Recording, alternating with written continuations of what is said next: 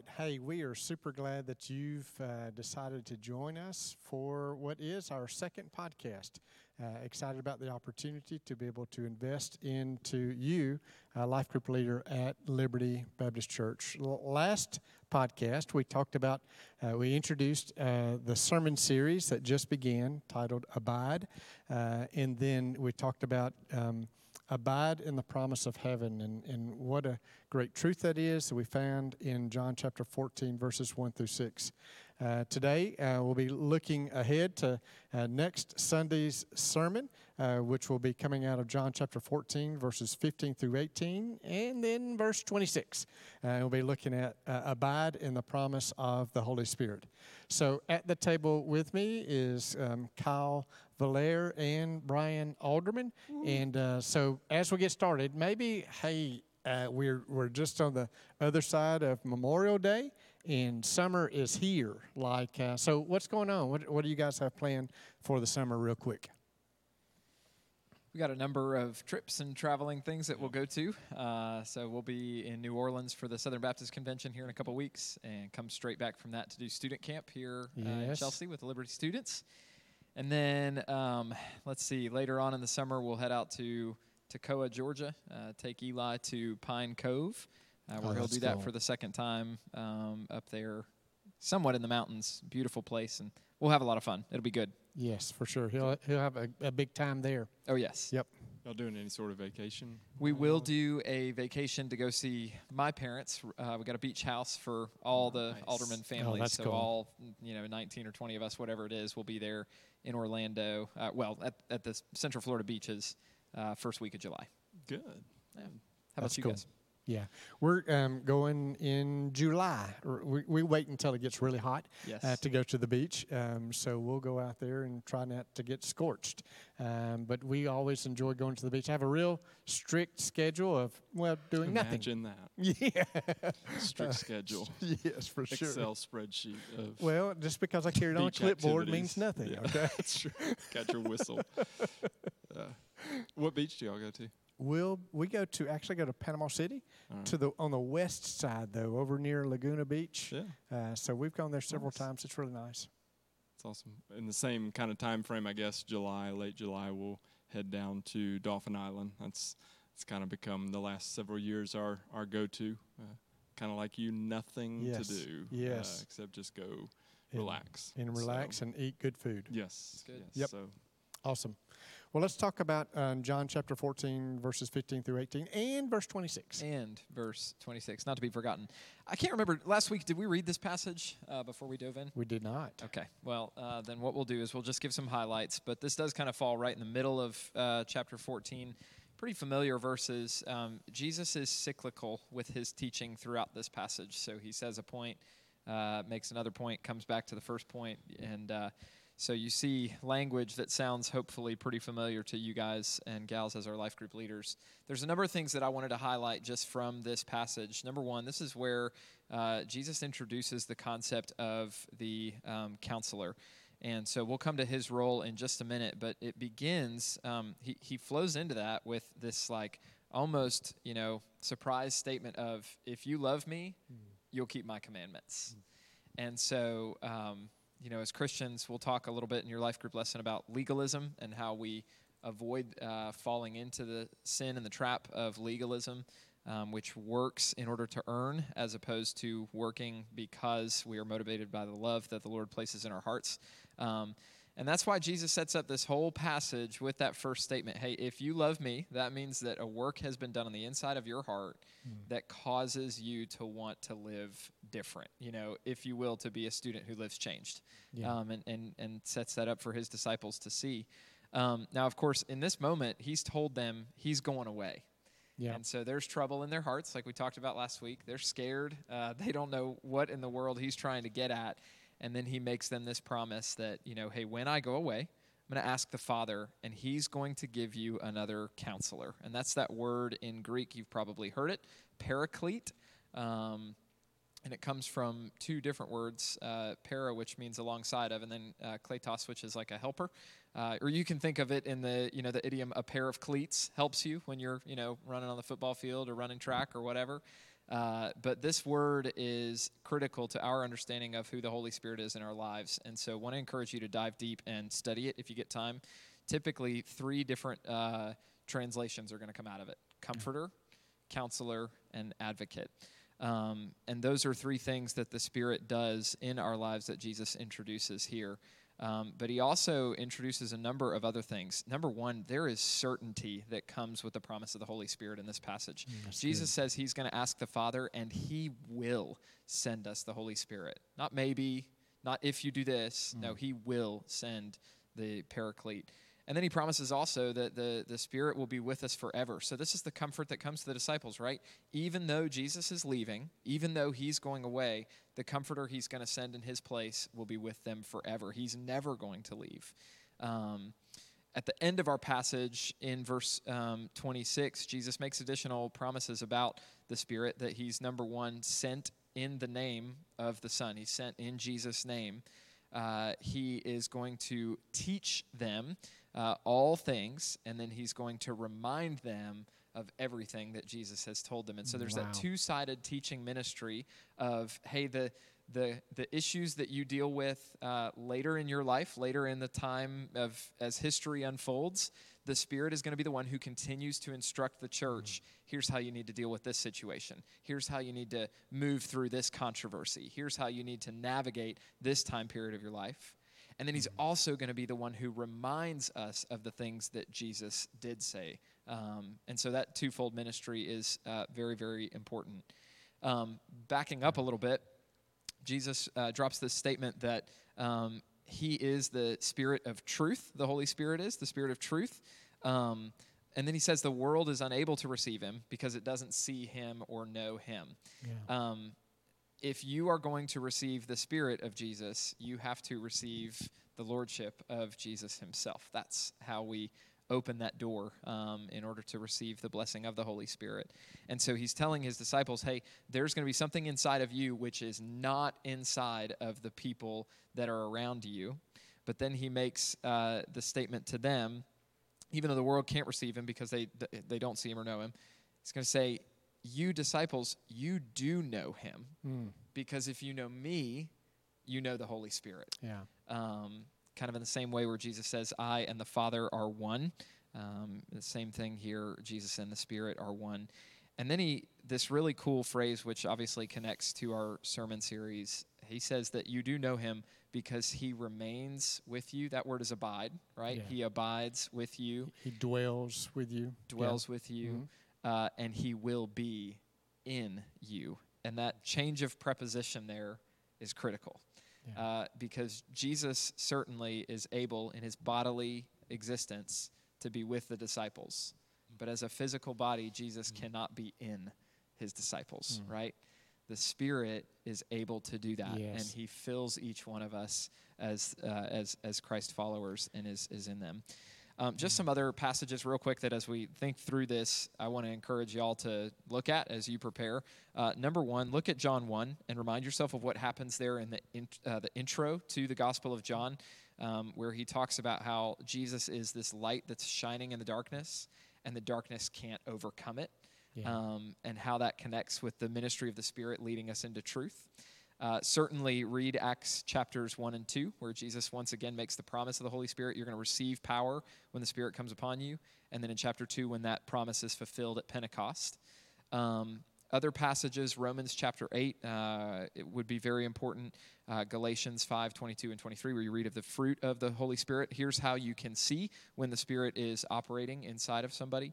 And then I wanted to remind you as well of 1 Corinthians 6:19, in which Paul says our bodies are temples of the Holy Spirit.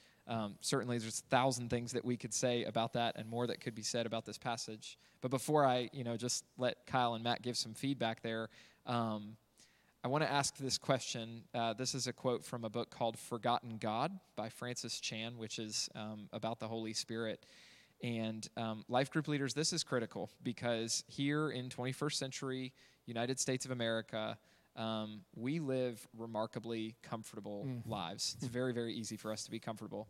And so Francis Chan asks the question, in making his case that we have kind of forgotten about the ministry of the Paraclete, of the Holy Spirit, he asks this question: why would we need to experience the Comforter if our lives are already comfortable?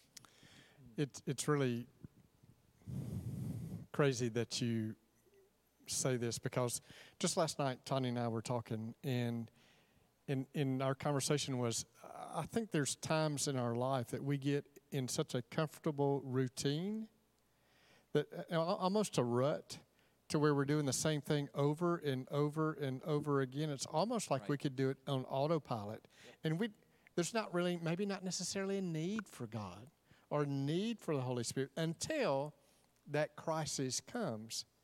How cool would it be that as believers, as Christ followers, that we lived in such a way that we had a dependency on the Holy Spirit's direction and wisdom and guidance, even in the good times, as opposed to only leaning on and looking for in the struggle times. And I think that's what this passage is saying. Hey, I'm here, and I want to provide that guidance and direction that you need. So, that's good.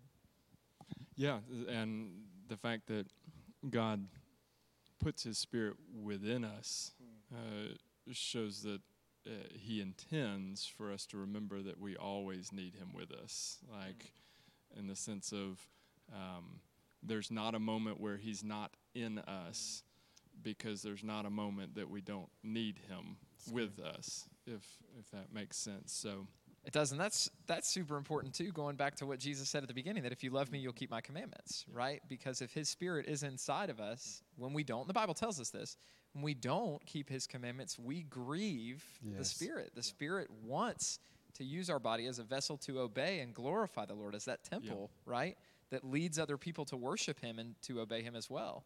And so when we sin, we demonstrate or we grieve the Spirit who lives inside of us. Yeah.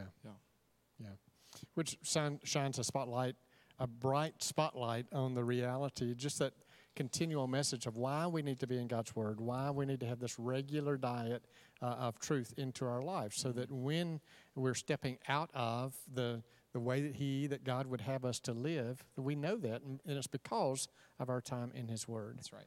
So integral.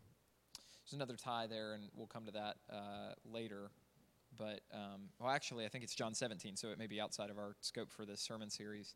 But where Jesus, in the same dialogue, says, sanctify them, the disciples, by your truth. And then He says, your word is truth, right? So it's not just the ministry of the Spirit that leads us into the truth, though He certainly does, because He's a Spirit of truth, but through His word, that's how He does it. That's the mode. Yeah, it's good. Questions that, as we think about, we look at this passage, and obviously, as we talked last week, this is a discussion-based curriculum that we provide. And so questions maybe as you look through the content that you would go, hey, I may park here for a little bit and maybe expand on this a little bit. Yeah, I think it's really important to confront that issue of legalism. And so there's a great question right toward the beginning of the understanding session in the LifeGroup material. How is obeying Jesus out of love different from legalism, or different than legalism? There's a great, little anecdotal question that some people will sometimes ask, right? If you were, and this connects with the legalism conversation, right? But if you were on trial for following Jesus, would there be enough evidence to convict you? Now, again, how you approach that question is not, I don't think there would be enough evidence to convict me, so I better get on it. How you approach that question is, man, if the Spirit's inside of me, if He's moving and animating the actions of my life, then I should be demonstrating fruit that's consistent with the Lord. So, but have that conversation about legalism and how it's different from being motivated by the love that God places in your heart. It's so easy for us, though, to slip into legalism and abide by the rules. That's right. And step by step. And if you miss a rule, then you're out. Yep. But to be able to live in grace and to live by the wisdom and direction and the guidance of the Holy Spirit. It's a dangerous place that's so easy to slip into. And to have the eyes that don't judge others in the same way, right? Because it's not just me living my life according to the love that God's placed in my heart for him, but it's also looking at other people and not judging them based on like, well, if they just pony up and get their act together. Sure. So it's an important conversation. Second, another question that I'd highlight, what would you say to a person who claims to love Jesus but doesn't want to obey his word? I just think that in our cultural moment, cultural Christianity is still, you get, at least in our context, a little bit of cultural, clout for that, right? So you'd be a good person. Oh, yeah, I believe in God kind of thing. And so how do you engage that person? How do you have a conversation with them when they say, yeah, I love Jesus, but their life does not testify? And then I think just being real personal and making sure that before you teach this session, you have thought through the question, what are some ways that you have experienced the help or the comfort of the Holy Spirit? Yeah. You have to be ready to answer that question, because if you don't lead the way, nobody in your group is going to answer that question. Making sure that you can testify, here's what it looks like when the Holy Spirit does comfort you. And then again, just the same kind of idea, a couple questions later, where have you felt the Holy Spirit working in your life recently? Going in the same direction, just be ready to testify of what the Holy Spirit's done in you. In the responsibility as Christ followers to be aware of, to be active in our faith, as opposed to our faith being something we show up on a couple Sundays a month maybe, but to be actively involved in our walk with Christ and helps us be more aware of the work of the Holy Spirit in our own lives. Mm-hmm. So that's good. Good. So as we think about questions, we also want to be certain to include our measures in how we equip our folks in our groups to grow in those identities as a Christian, right? That's what we're saying the measures are. They're roles of a believer. So, Kyle, things that you would point out? Yeah, just the central place of the Holy Spirit when it comes to growing in our measures, because this is what he does in our lives, is sanctify us. He's growing us into Christ likeness. So that doesn't happen apart from the work of the Spirit. And so these measures, as we look at them, like the Holy Spirit is all about this and us growing into who we are in Christ. And so looking at the measures, I really think a couple stand out to me as I look at them. The first one, what friend needs you to speak truth to him or her about trusting and listening to the Holy Spirit? Mm-hmm. There's such confusion nowadays about what real friendship is. And, you're a friend to me when you affirm everything about me. But genuine friendship really is being willing to engage a person with truth and being there for their good. And so helping somebody to apply truth to their lives, helping them to say, hey, this is where I see you are right now. I want better for you because I believe God wants better for you. And so this is what it looks like to follow after him. Trusting and listening to the Holy Spirit, there's a lot of confusion about that as well. What does that even look like? Is that just, coming up with what I feel within me, this inner sense?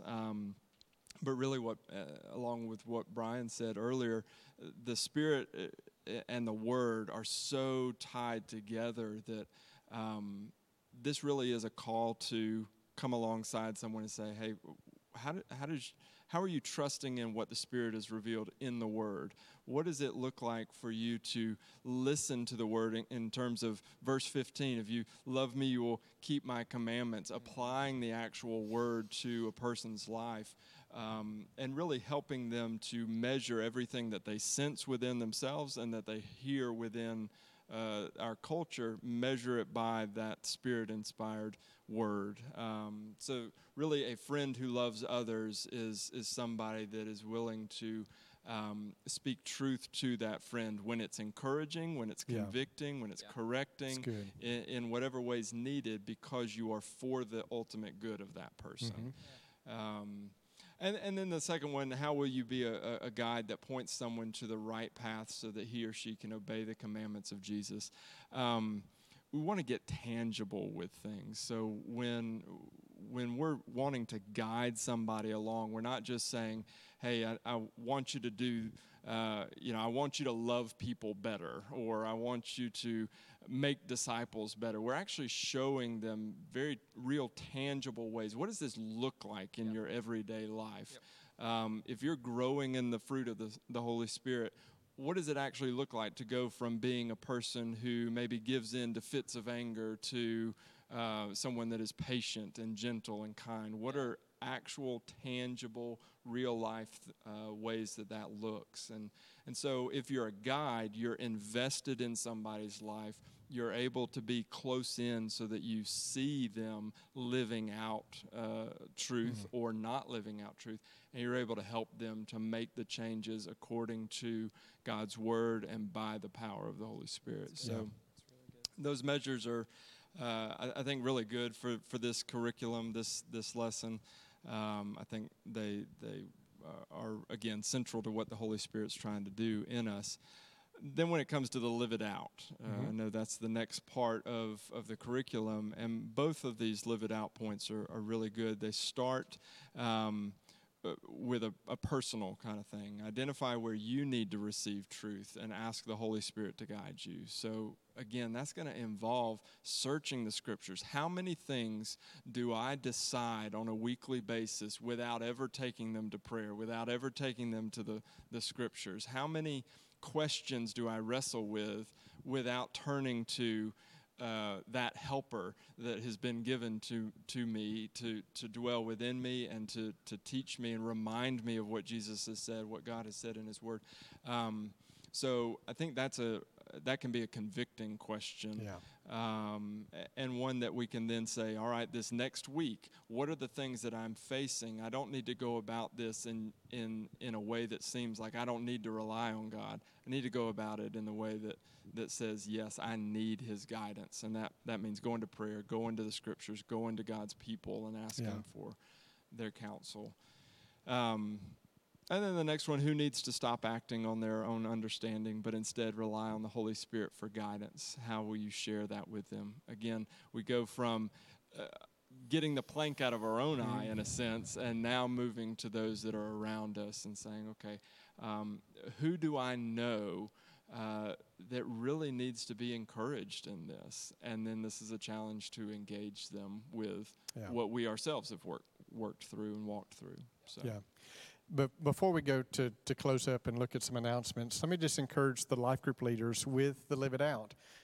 These are, I like to refer to it as soft accountability, right? We can't lord this over anybody, but life group leaders, let me just encourage you to, as you begin the lesson, to look back at last week's Live It Out and to begin the lesson time with just a reminder of, hey, these are the things as we looked at last week's content, as we looked at last week's passage.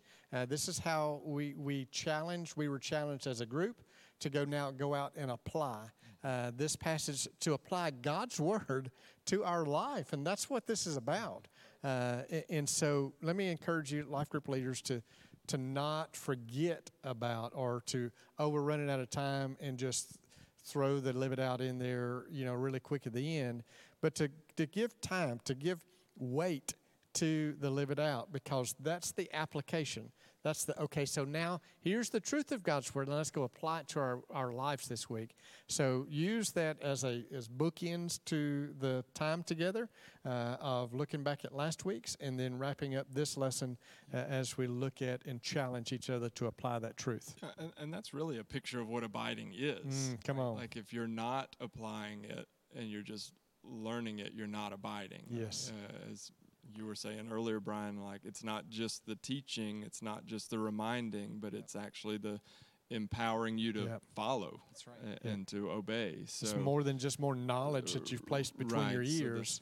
So I think the Live It Out will probably be even easier to kind of tangibly put into practice than our previous series that was kind of very different. This one will be a little easier to apply, but it doesn't happen unless you actually do it.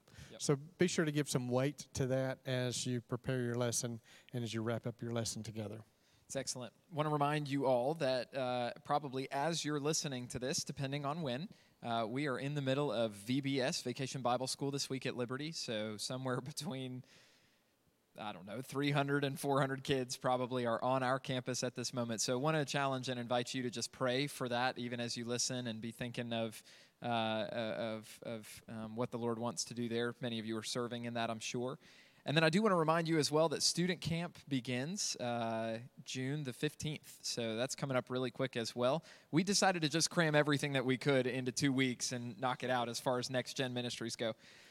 Yeah, highly intentional decision.